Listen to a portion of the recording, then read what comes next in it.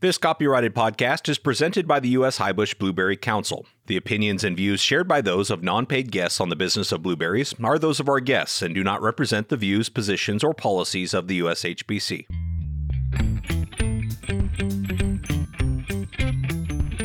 The blueberry industry is like no other. Passionate, resilient, and innovative. This podcast is your source for the latest information on the management, markets, research, and technology related to blueberry production. This is the business of blueberries. Here's your host, President of the U.S. Highbush Blueberry Council, Casey Cronquist.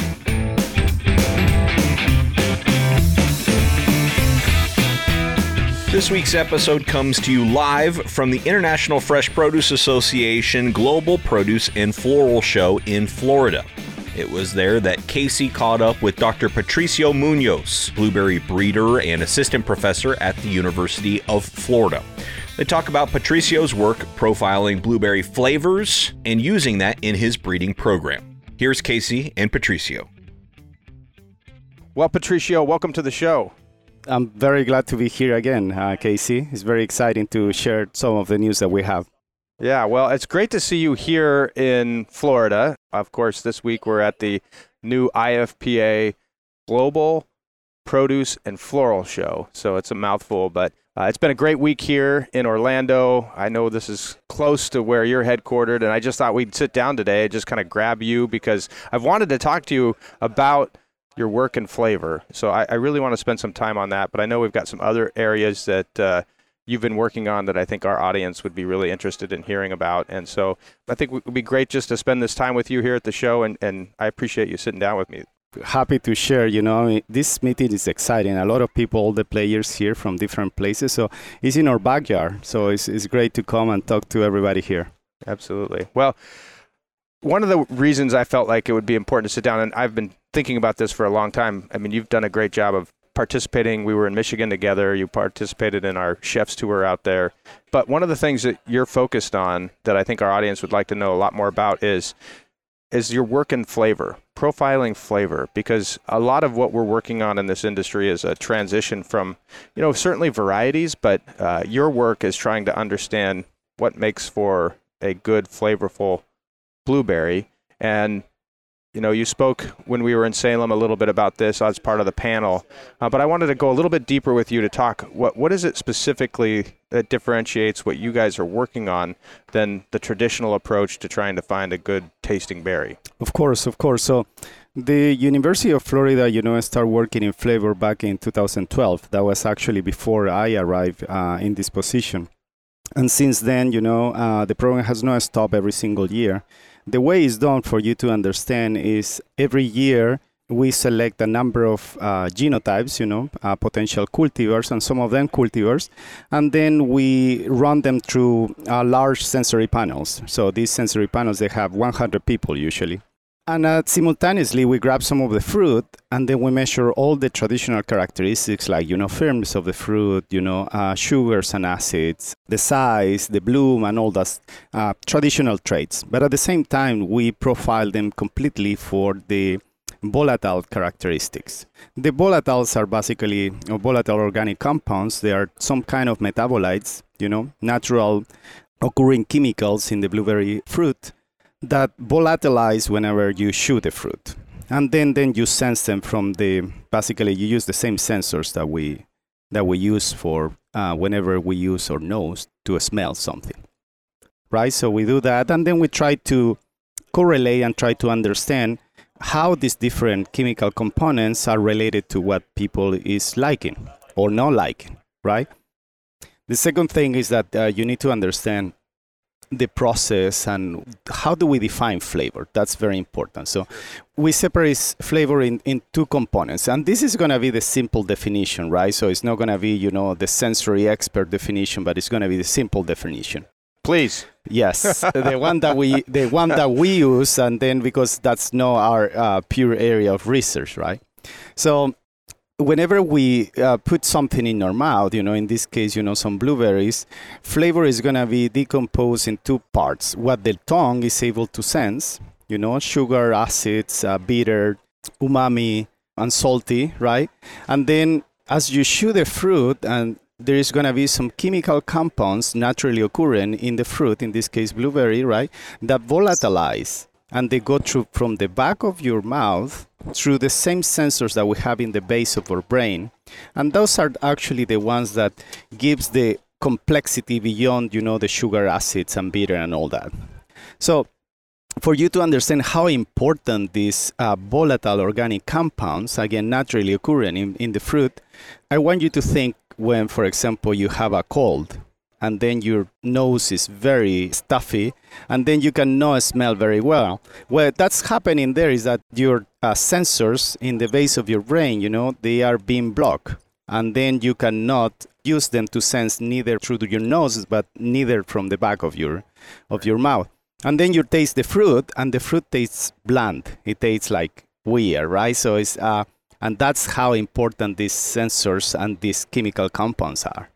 So then, to study what we do, every year, a group of genotypes or potential cultivars, some of them cultivars, we send them to sensory panels, and simultaneously we characterize them for these volatile organic compounds, plus all the traditional characteristics, for example, size, firmness, sugar, and acid, so on and so forth. And then you need to have a large data set to be able to put all this together, right? To say, okay, is people liking fruit that has these chemical compounds or these physical characteristics? And based on that, we have been making good breakthroughs, I will say, to understand what's people liking and trying to use that information in our blueberry breeding program to develop blueberries with those characteristics. So I think you mentioned flavor panels or people. There's still a human element to this, but what you're trying to get to is some sort of correlation between what people say they like and what your ability to scientifically identify what's in a berry that people like.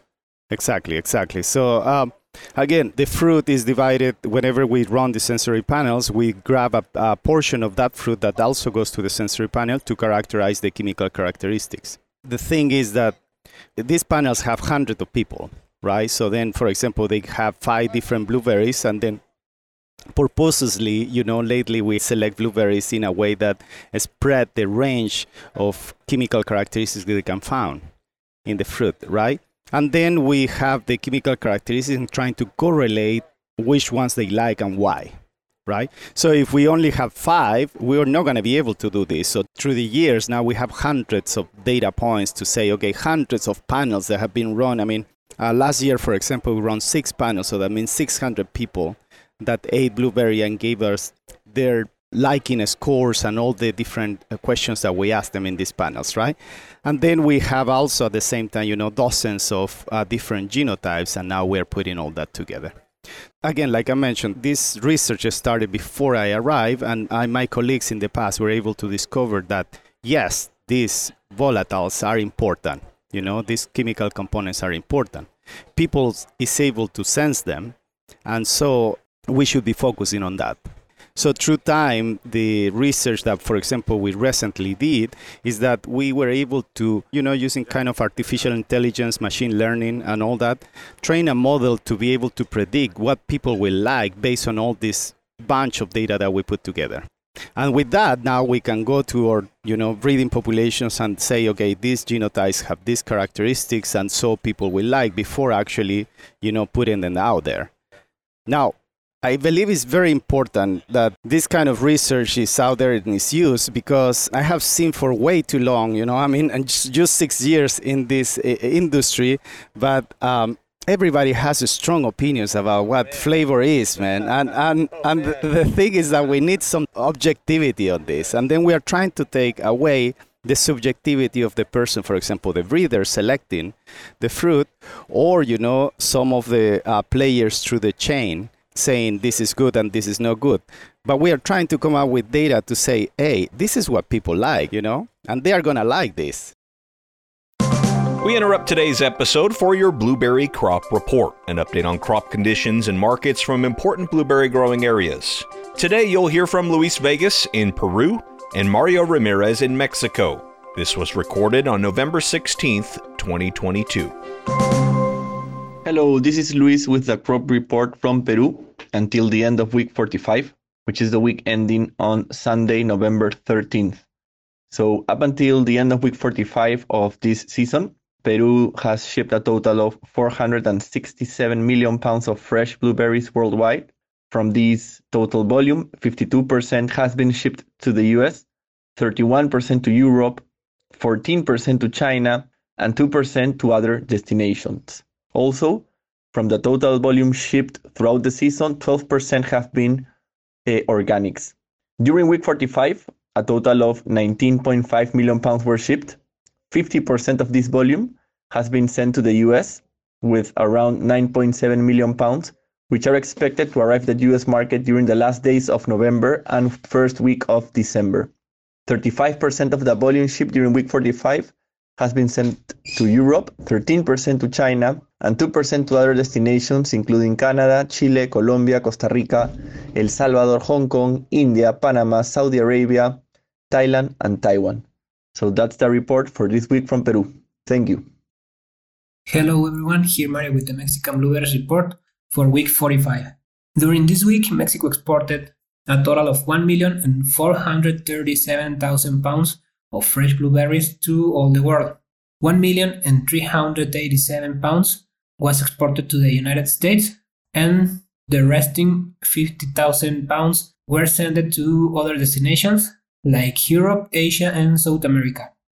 From this volume, 211 pounds was organic blueberries. It is around 15% of the total volume. This week, the volume go down 2% respecting week 44. And in frozen blueberries, Mexico grew up the volumes 20% respecting last week. The total volume was 40,500 pounds, representing with this volume 2% of the total United States importation of frozen blueberries on week 45. In weather, we have good temperatures for the production, and there are no affectations reported. Thank you very much. See you next week. That's it for today's Blueberry Crop Report. Now back to Casey Cronquist and Dr. Patricio Muñoz. And it's going to be fascinating to figure out what that more perfect berry actually is in the minds of people through this research, because you're right. It feels like, we're picking favorites, or, I know as somebody who's been asked to do some blueberry tasting, I feel like, am I the best judge of this experience? Because I kind of like a sweet tart berry. I don't want it to be too tart, and I don't want it to not have some sweetness to it, and that's me. But I know people like all the way up to the really tart spectrum, and people who can't handle tart at all. And it's just interesting that we have all this subjectivity within our own industry on what we think that tastes like, but we really don't appreciate, probably, I think to the degree that I think you're making this good argument, that there's some objectivity about what tastes good, and then a spectrum of that I would imagine that we'd find people looking to buy on. And again, this would be an interesting conversation to also kind of get your sense about how this would work on marketing varieties, which, we're not doing today. But there is, certain varieties that are being sold based on a description, right? Whether it's jumbo or sweet, or so. These characteristics are becoming known to consumers that, I don't think I've seen a berry being sold as a tart berry yet. But this is where you're headed, in just being able to kind of foreshadow at least a flavor profile that people can experience and already predict that this particular berry is going to have. The other part that the industry has not recognized, and I was very glad to see the research that the U.S. High-Bush Council is doing, is the segmentation that exists in our consumers, right? So those statistics that you guys use are showing up are great, because we know who is eating blueberries, who is eating them more often, what are the different categories of consumers that we have. That segmentation exists for flavor too. So it's naive to think that we can just have one, flavor profile that we fit all, because it doesn't. So like if you have, a small group of people, even for example in your office, and you put, 10 varieties in front of them, different people is going to like different blueberries.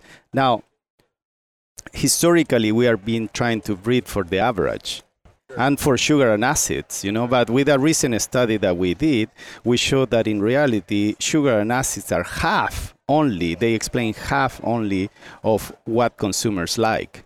The other half comes from these volatile organic compounds. So that's so important to understand this. So recently, in another study, we created this flavor wheel for blueberries. I think I have shown it to you. Yeah, we need to put that out there, because right now it's in a scientific publication, but we need to put it out there so for everybody to see it and to use it. In this flavor wheel, basically we have all the different chemical compounds that a blueberry has, and then what flavor profile they'll elicit whenever you eat that fruit. So then you can start observing what is happening. One of the things that I always mention is that one portion of that flavor wheel is very bad chemicals, from the flavor point of view. And they give you the sensation to eating something rotten, and then we call that the wet dog or wet sock flavor. And it's disgusting, And I'm glad that consumers are not tasting that, because obviously people like me and my team, and other breeders, we are the gatekeepers for flavor in that sense, Those are very easy to distinguish because they are disgusting. Those are the ones that you put in your mouth and you need to spit out like right away, within seconds.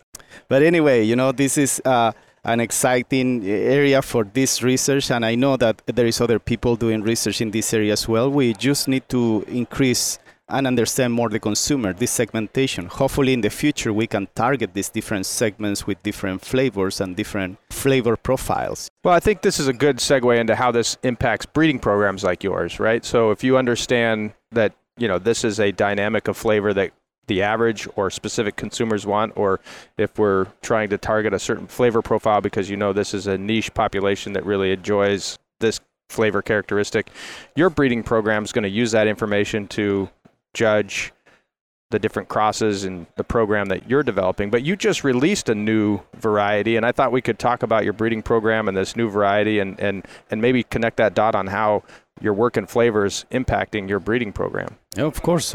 So, the University of Florida is the oldest southern high bush or low chill breeding program in the planet, because basically this category of blueberries were developed at the University of Florida, the same way that we developed Gatorade. If in the case that you didn't know that, I have heard that. Yeah, I've heard about the Gatorade. Yeah. So. In 1950s, the first hybridizations with the northern high bush with locally adapted blueberries from the south, from Florida specifically, were made, the crosses. And then the first cultivar, Chart Blue, was released in 1976. Since then, the program has released more than 40 cultivars, and we have worked collaboratively with many different companies all over the globe, basically to release cultivars. So in that process, we have had a great experience working with our collaborators, industry institutions, and so on and so forth. Well, recently, our breeding program also, releases cultivars, of course, and the newest one is the one that we're calling Albus. And we call it Albus because Albus comes from white in Latin. And it was a recommendation of one of my colleagues, Gerardo Muñoz. So, thanks, Gerardo, for that. And this cultivar, we're very excited because it's recommended, in the case of the South, is recommended for central Florida. It's a very high yielding cultivar. It starts earlier, and then it carries through the whole season, with very good characteristics. And then we did run it through sensory panels. So up to now, the way we do it is that every cultivar we release is usually run for sensory panels up to 3 years, so that 300 people has test this fruit and then have to give their opinion if they like it or not. So we are very excited. The producers are very excited. Now we have planted it several parts in the state already, and then it's making his way up. Wow. Congratulations. That's always exciting. It's always exciting. Yeah, to see a release of a cultivar, and certainly your program is world known for these different varieties that you guys have been responsible for, and really remarkable as to how much influence the university's had on the program. So in that way, it feels like as a university, certainly as a breeding program, established not only a reputation globally, but on campus. You guys have become known as the Blueberry Institute. So talk to me a little bit about this new building that you've built. There now is an entire facility dedicated to what you do, and I saw that recently released, actually before we got here to the show, news about I don't know if you've done a ribbon cutting yet. I hope not. I'd like to go to it. But anyway, there's a new facility. So I thought you could talk about, how that came about. How is it that the university is dedicated a building to blueberries? Yeah, no, of course. I was talking before about Gatorade. The blueberries have become very successful in that sense also. The impact of this program globally, as you're mentioning, is no unprecedented because of Gatorade, of course, but it's a great impact. Imagine developing this category of blueberries. Now we have blueberries, all the blueberries that are grown in Peru, North Chile, Mexico, Morocco. All of those come from this category. And those are great, industries, very large industries that they were created because of this. When I was hired, I was asked to bring this program to another level. And then, in one moment I came to the idea that, to get it there, we need better facilities. I was very glad that, my boss at that time supported the idea, and then we run it through the ranks. And then, 2-3 years later, we are ready to go into a new building. The team has, grown a lot too. So then we need a place to put all the people that we have in the program. Yeah, how many are on your team?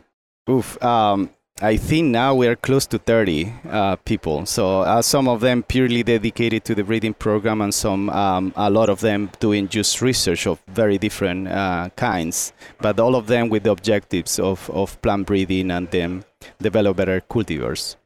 So yes, the new building is going to have 3 labs. One of them is going to be dedicated to tissue culture, another one dedicated to fruit quality, another one dedicated to molecular biology. So the idea is that we are able to keep impacting the industry and contributing to our category to increase, consumption of blueberries. That's our goal. Well, it's an investment, and certainly something that, will reflect a legacy of, your work and the work of those before you, and really impressive tribute, actually, by the university to the work that's gone on for blueberries for all these decades. And congratulations to you and the team for erecting this impressive facility that's going to, help drive the work you're doing, certainly the understanding we have for blueberries, all the research that we're talking about here that is still yet to be done. And that's what's so fascinating about this particular berry. It's like, it feels in many ways like we're just at the beginning of understanding all these things. And I know, it's been discussed before, we're following the path of other products or other produce items that people have been able to get to know, but still feels like we're at the beginning of this work. Yeah, and in that regard, I think given that we are kind of following the path that other produce have gone through, going from not very well known fruit all the way now to a mature, globally known and with high house penetration. I think we as an industry, we need to look into that, and we need to learn, what was done well and what was done not very well, and then try to avoid some of those mistakes. And I think you guys are doing a great job into that area. But also, you mentioned something very important. I want to give, the credit to who deserve it. I'm the 4th generation breeder in this institution. So each of the breeders in the past have contributed a lot to what we are today.